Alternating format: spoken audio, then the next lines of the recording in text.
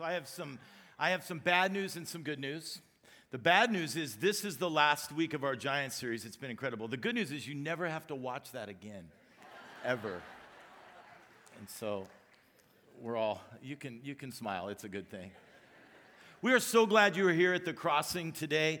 We have had an incredible summer and just had so many folks who have visited us, become a part of what God is doing. And if you're a guest today, we are thrilled to have you with us. We want to give a special shout out to our Southeast campus as they are watching this today. Our microsites, we have our Utah microsite that is actually in the house today. Or some of you are watching from the comfort of your living room, or maybe you're on the beach and you're watching on your smartphone. Isn't it awesome though? We kid about it, but technology allows us to really expand outside of these four walls and even outside of the limitations of our campus, where people can check out the Crossing, or you can stay connected to the Crossing even if you're not physically here in the room. So that is an awesome thing. One of the great values of the Crossing is that we believe that people were made to make a difference. And so every summer we have hundreds of folks that go and travel. And I had the privilege to lead a team to the country of Ireland just last month in June. And there was a team of 40 over a course of a couple weeks who got to go and work alongside our partner Elevate Church that's there in Limerick. It was incredible. It was awesome. And part of what was cool is the last day before we got on a plane and flew home, we went out and we were able to take a little bit of tour and see some of the sites in Ireland. And one of the known sites is what they call the Cliffs of Moher. And it is incredible. If you don't even know it, you've probably seen pictures of it. They use it in movies. It's just an incredible site. So we went and looked, but the team that I was on, we took it next level. We decided that we were going to start hiking the trail that runs along. And it's actually a 10-mile trail. We took half of it. So we did about 5 miles over the course of a couple hours. And what's interesting about the trail is that there's sort of an official one, and then there's one that people just kind of make on their own. And you're literally walking, as far as I am, from the front of this platform alongside these cliffs that are just fantastic. So our team's like, part of the time we're taking selfies and pictures, and the other part, it was solitude. And it was just an amazing ending to our trip. And I came home, and I was thinking about that experience and telling somebody about it, and they said that I ought to read a book that just came out. So I grabbed the book. It's a book called On Trails, by a guy named Robert Moore, a brand new author. And here's what's interesting, is this dude actually studies trails. Isn't it crazy what people choose to study? Like, he studies trails.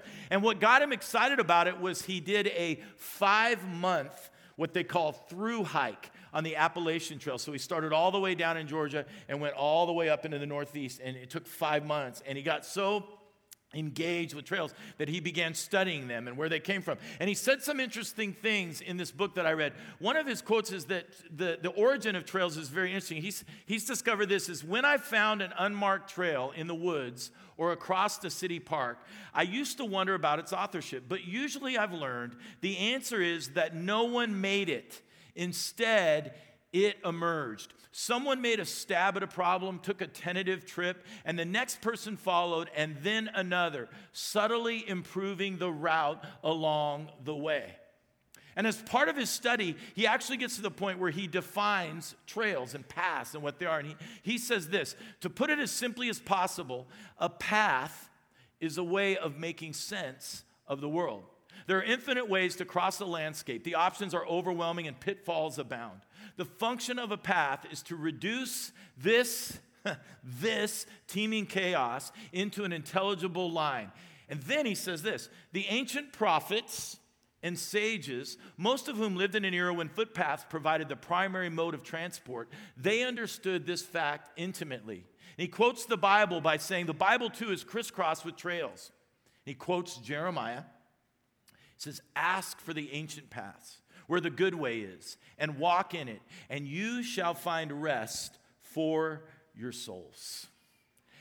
And this idea is such a great picture of the journey of faith that each of us are on. As we're discovering Jesus, we're getting closer to him, as we're discovering our own paths. And over the last few weeks, we have identified and we have illuminated some trails of the giants of the faith. We've illuminated trails where giants took risks. They showed courage. They were ordinary in so many cases, and yet they did extraordinary things in the way and the world in which God had uniquely placed them. And so we've arrived at the last one. Today we are going to talk about our final giant, our final hero, a remarkable woman who walked the paths and trails of this earth around 3,000 years ago, named Deborah, whose story we find in Judges chapters 4 and 5. I'm going to invite you, either on your phone or in your Bible, to turn to Judges chapter 4. That's where we're going to spend the majority of our time today. And as you're finding it, I want to just one more time kind of review some background and history of the Judges. If you were here a few weeks ago when we talked about Gideon, we did this, but some of you were on the beach. And so let me catch you up real quick as you find it.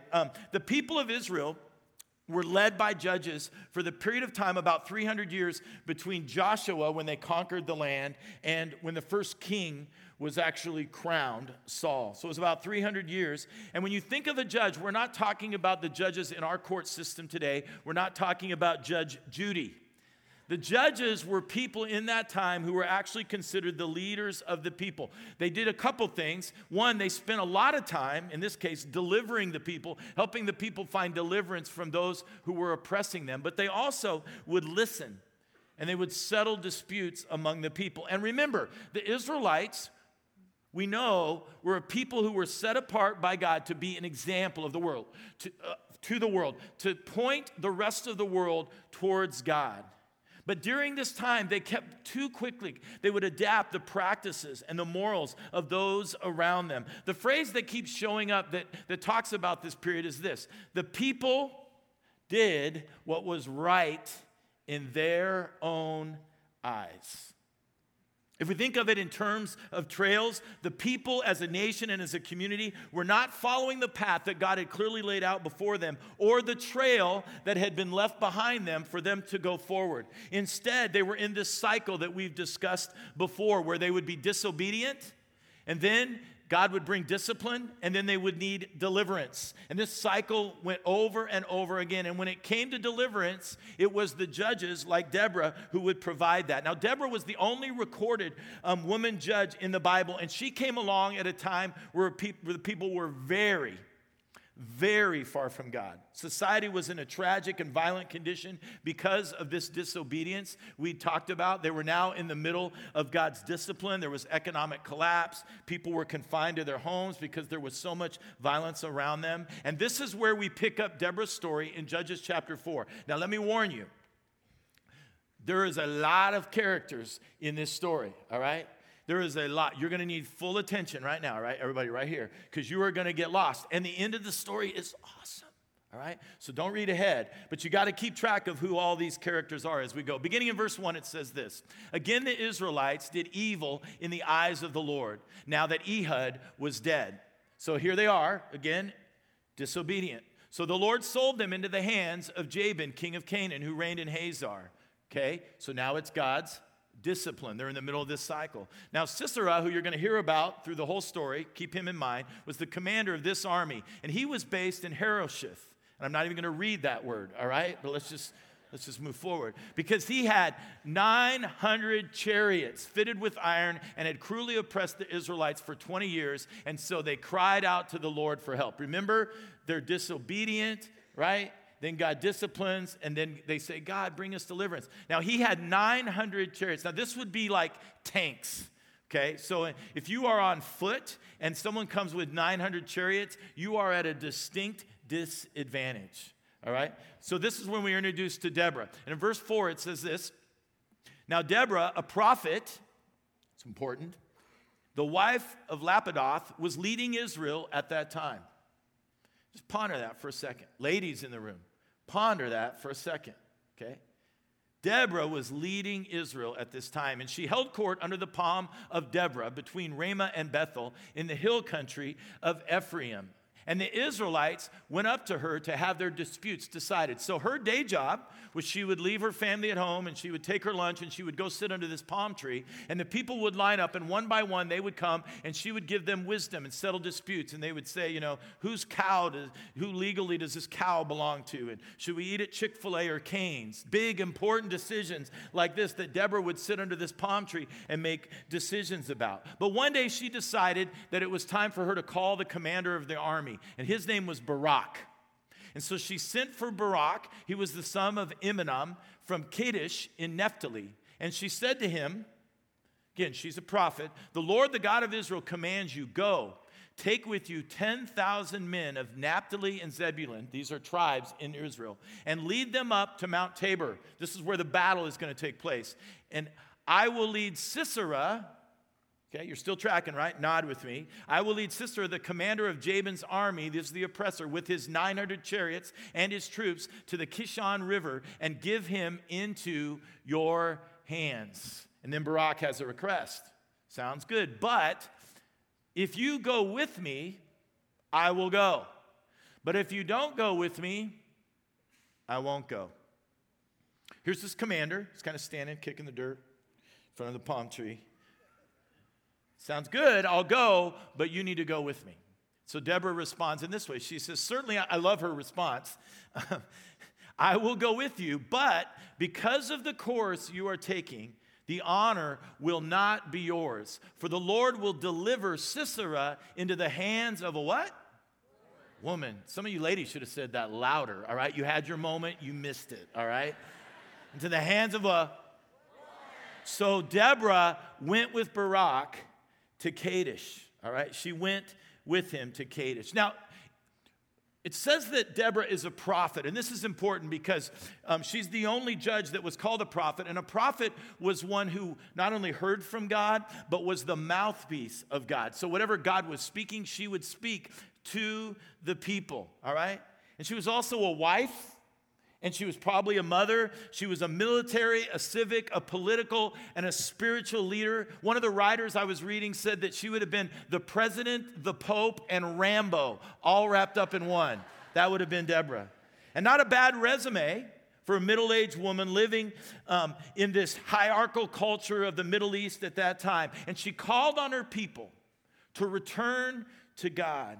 And then in the midst of that, she got a clear picture and vision that Barak was to go into battle because she could see that God was going to deliver his people at that moment. So in verse 10, it says, Barak summoned these tribes. These are tribes of Israel, Zebulun and Naphtali, and 10,000 men went up under his command. Of course, Deborah also went up with him.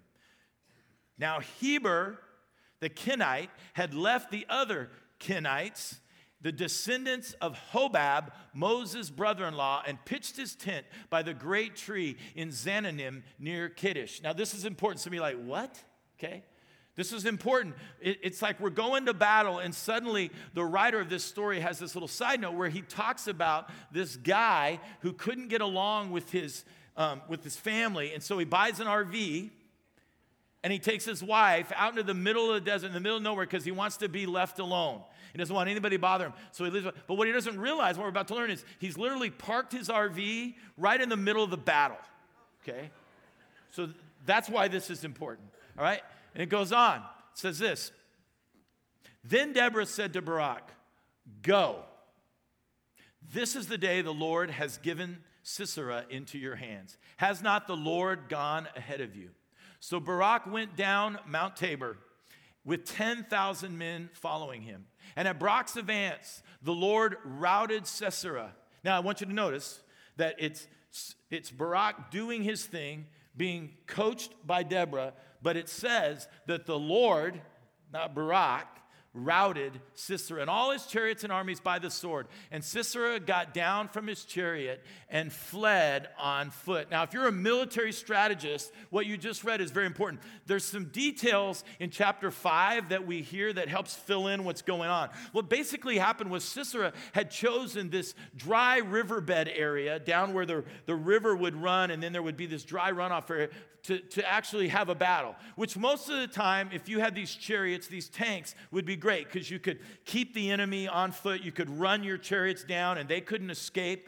But in chapter 5, we read that God actually sent one of those monsoonal flash floods, the ones like we had over the last few weeks. And so when he got down there to fight his normal battle, suddenly God got involved, flooding started to happen, and all those chariots that were supposed to allow them to just quick victory were completely, literally dead in the water. And at that moment, Sisera, who was this commander, was a coward. And he left his men behind to be slaughtered, and he took off running. And it's at this time another woman is introduced into the story, and her name was Jael. Because as Sisera is running, he comes and he fled on foot to the tent of Jael, the wife of who? Heber, the Kenite. That's the guy with the RV. Right? He's out in the middle of nowhere because he can't get along with anybody, and suddenly this commander of the army runs right into the middle of his camp, right? And so Jael went out, and she meets Sisera, and she says to him, "Come, my lord, come right in, don't be afraid." So he entered her tent, and she first of all covers him with a blanket. "I'm thirsty," he said. "Please give me some water." She opened up a skin of milk, gave him a drink, and covered him up. So here's this mighty warrior, right? She tucks him in. She doesn't give him water. She gives him probably some warm milk, and he drinks it, and he's tired, and he's nodding off. And if you stop there in the story, you're thinking, that is such a chick thing to do, right? Just tucking him in like a little mommy, right? Like a mama's boy, right? How's your milk? She probably sang him a lullaby, right? But the next verse kind of blows our mind. It's about to get very dark. It says that as he dozes off, Jael, Heber's wife, picked up a tent peg and a hammer. Easy. I told you it got good if you hung in. And she went up quietly to him while he lay fast asleep, exhausted. She drove the peg, not just through his temple, but through his head into the ground. And then, because we wouldn't notice, and he died. Good to know. And she walks out to her husband and says, "Nailed it." Right? Boom.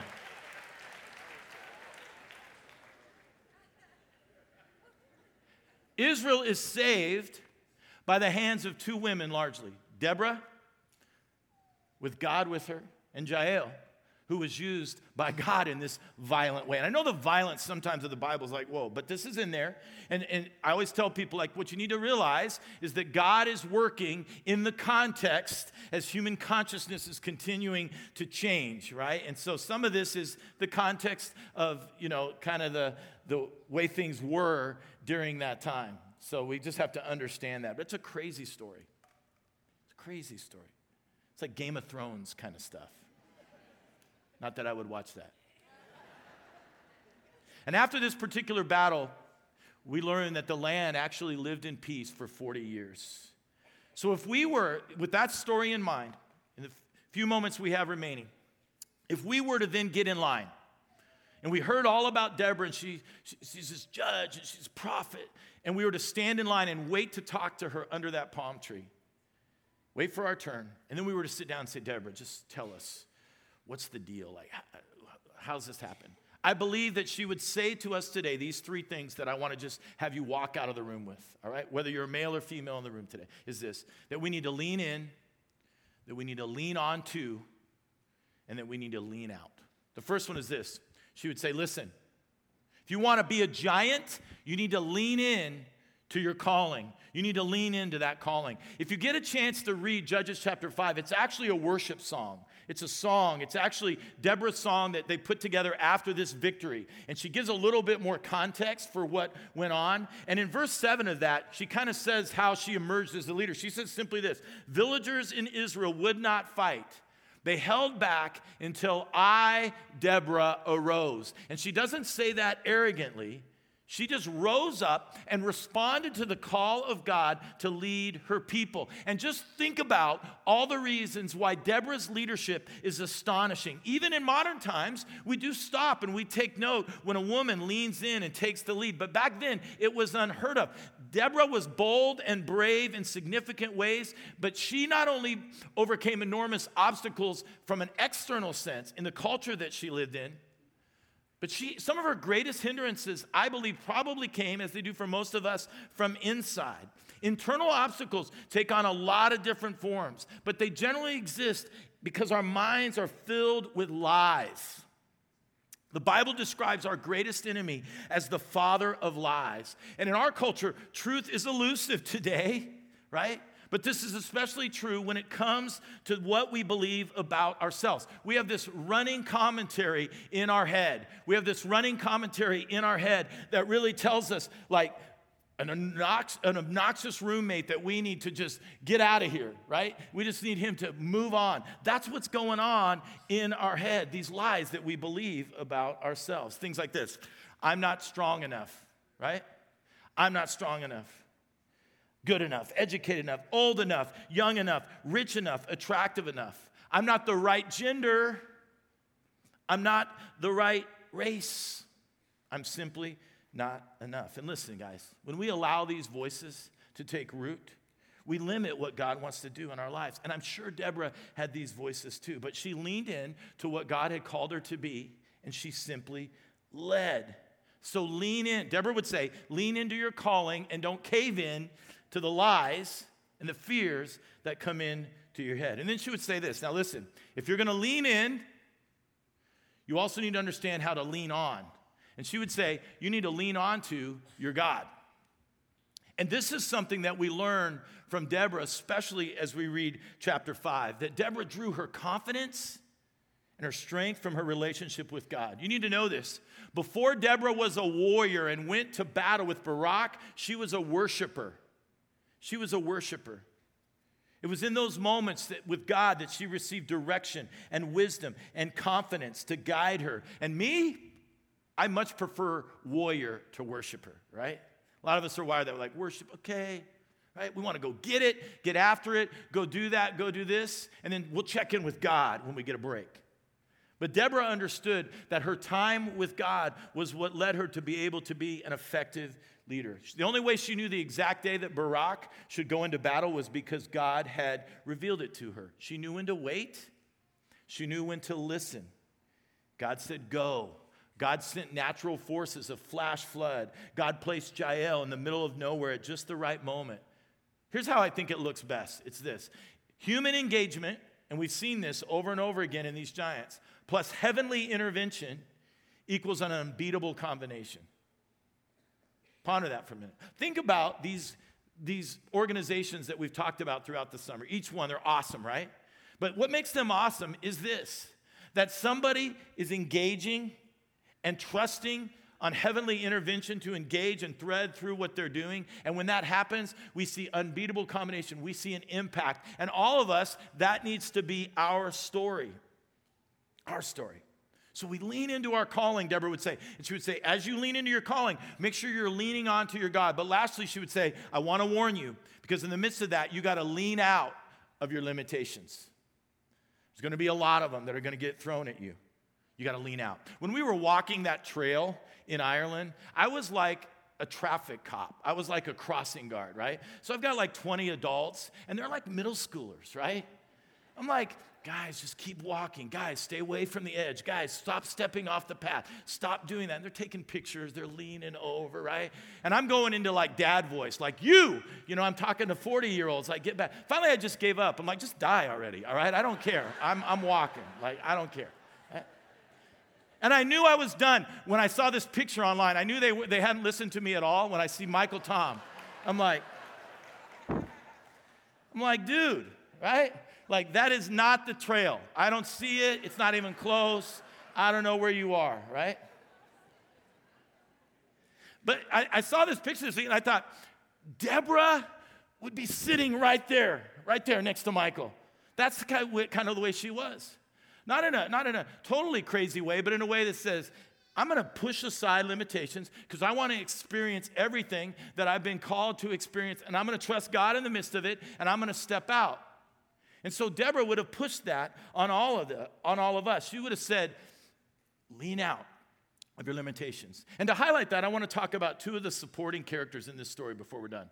And they're both men. The first one's Barak, and the second one is Lapidoth. The first one's Barak. And Barak, he kind of gets a bad rap because he's a military guy, and initially some people are like, dude, why are you like asking her to go along with you? But we learn a little bit about Barak, and we can learn from him, because if we dig deeper in, we see that actually he respected her as a leader at a deep level. And he was smart enough, and most importantly, humble enough to be willing to collaborate with her. To say this, Let's bring our strengths together into this situation. And there is a power when men and women work together with mutual respect and honor and humility. We see it right here at the Crossing all the time. I mean, throughout this campus today, right now, in this moment, there are a mixture of people serving and cooperating and leading and collaborating. We have some amazing women who are leading on our campus right now. Rachel, I mean, does she not have enough enthusiasm? I mean, come on, right? Because we believe that God would want us to not experience limitations, but to lean out of them. Here's what you need to know about this place. Here's what you need to know. At the Crossing, we don't allow women to use their leadership gifts. We expect them. We expect them to use those gifts and to use them well, okay? And I'm so grateful to be part with Shane, to be part of the elders, to be part of a place where people, regardless of gender, can rise up, lean in, and use their gifts and lean out of the limitations, which brings us to Lapidoth, who's only mentioned in passing as Deborah's husband. He was basically Mrs. Deborah. But when I learned the rich meaning of Lapidoth's name, it gave me a clearer picture into who he was. His name actually means lighter of torches or fanner of flames. And with that, we see a picture of a partner who fans into flames the gifts and destiny of the other. And this is no small thing for Lapidoth back then, because in that culture, the patriarchal times of Deborah, if her husband had forbidden her to use her gifts, which was his right, that would have been the end of it. It would have blown any chances for her to lead her people. Her gifts would have been completely shut down. But we see that Lapidoth was secure enough, and he was grounded enough to allow his wife to soar. And all of us, no matter our gender, can be Lapidoths. But men, listen to me in the room. I want to speak to you just for a second. I want to challenge you to consider whether you are being Lapidoths to the women in your life, your spouse, your daughters, girlfriends, women around you in the workplace. Are you being Lapidoth? Are you fanning the flames? Or are you somehow puffing up your chest and snuffing it out? This is significant for me because I have a daughter who's 21 years old, and I want her to be Deborah. Man, I want to fan the flames. I want her to see a future full of possibilities. I want her to discover her calling and lean into it. I want her to discover a relationship with God that she can lean onto. And I want her to look at limitations and look at her calling and make a strong decision to lean harder, to see where God wants to use her. That's leadership. And you read the Bible as a whole, you'll read names like Sarah and Hagar and Rahab and Esther and Ruth. Names like Mary and Martha in the New Testament, Priscilla and Phoebe and Lydia and Rhoda. All women leaning into their calling, leaning onto their God. And God used them to cut new paths. In the study of trails I referred to earlier, I was introduced to something called desire lines. And I think this is what Deborah's do. Desire lines is like when you go on a college campus and there's sidewalks and then you see those like muddy trails that are cut through the grass, like shortcuts. Those are what people who study trails, all three of them, call desire lines, all right? It's the line that people have a desire and they see a better way and they shift it. And what they've studied is they had one campus where they sodded over those desire lines with grass, and within 2 weeks, boom, they just cut the lines right back through. And I think of that, and I think of Deborah's. And I think of people like that who will see, like, yes, there's a path, but maybe there's this way that God's calling me. Maybe I need to cut a path. I want to give you a modern example before we close. Her name's Beth. And Beth is awesome. Beth was a single mom very early in her early 20s. Her husband was an alcoholic and he left her. And so she felt like the calling of entrepreneurship, and she borrowed money from a neighbor and she started a business in her community, and it went really well, and she started a couple other businesses. So she followed that calling. But then she made the mistake of going on a mission trip. She went to Nicaragua, and Nicaragua is the poorest country in Central America. When she was there, she noticed these women, mostly a lot of these single moms, who were not able to support their families, not even able to buy the school fee in Nicaragua so that their children could go to work. And so she started thinking what she could do. And God placed something on her heart, and she thought, what if I started micro franchises where these women would sell produce, fresh produce that is not available in their neighborhoods, but they could sell it right out of their homes, so they would never have to leave their homes. They could still care for their kids, and they could be a community. And then immediately she said, I started thinking of all the limitations. I don't speak Spanish. I hate raising money. I don't like to speak in front of people. All those things, right? Don't really know the culture of Nicaragua. So again, lies, external limitations. But she came home, and she said, I'm going to do it. And she pressed in. And today, there's 105 women leading these micro franchises, selling produce in their neighborhood with an organization that Beth created called Supply Hope in Nicaragua. It's awesome, right? And they all get on a bus once a month. They put on their best clothes, and they ride the bus from all around the community, and they ride to a room that Beth rents, and she brings in people to train and equip and encourage these women and empower them. And that's being a Deborah. That's leaning into your calling and leaning onto your God. So as we close this series, and you've heard giant after giant, you got to make a call. Is it just going to be information, or is it going to be transformation? Are you just going to look at the trail and go, that's a nice trail? Or you're going to put one foot in front of the other, and you're going to follow in the footsteps uniquely in your life where God has placed you of the Deborahs and the Jonahs and the Moses and the Gideons and the Rahabs.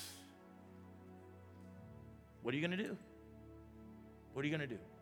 Because listen, as you lean in and you lean on, you lean out of the limitations that are going to try to push you down, I believe that God will go with you and he will guide you, do powerful and amazing things in your life that more than you could even imagine. Let's pray together.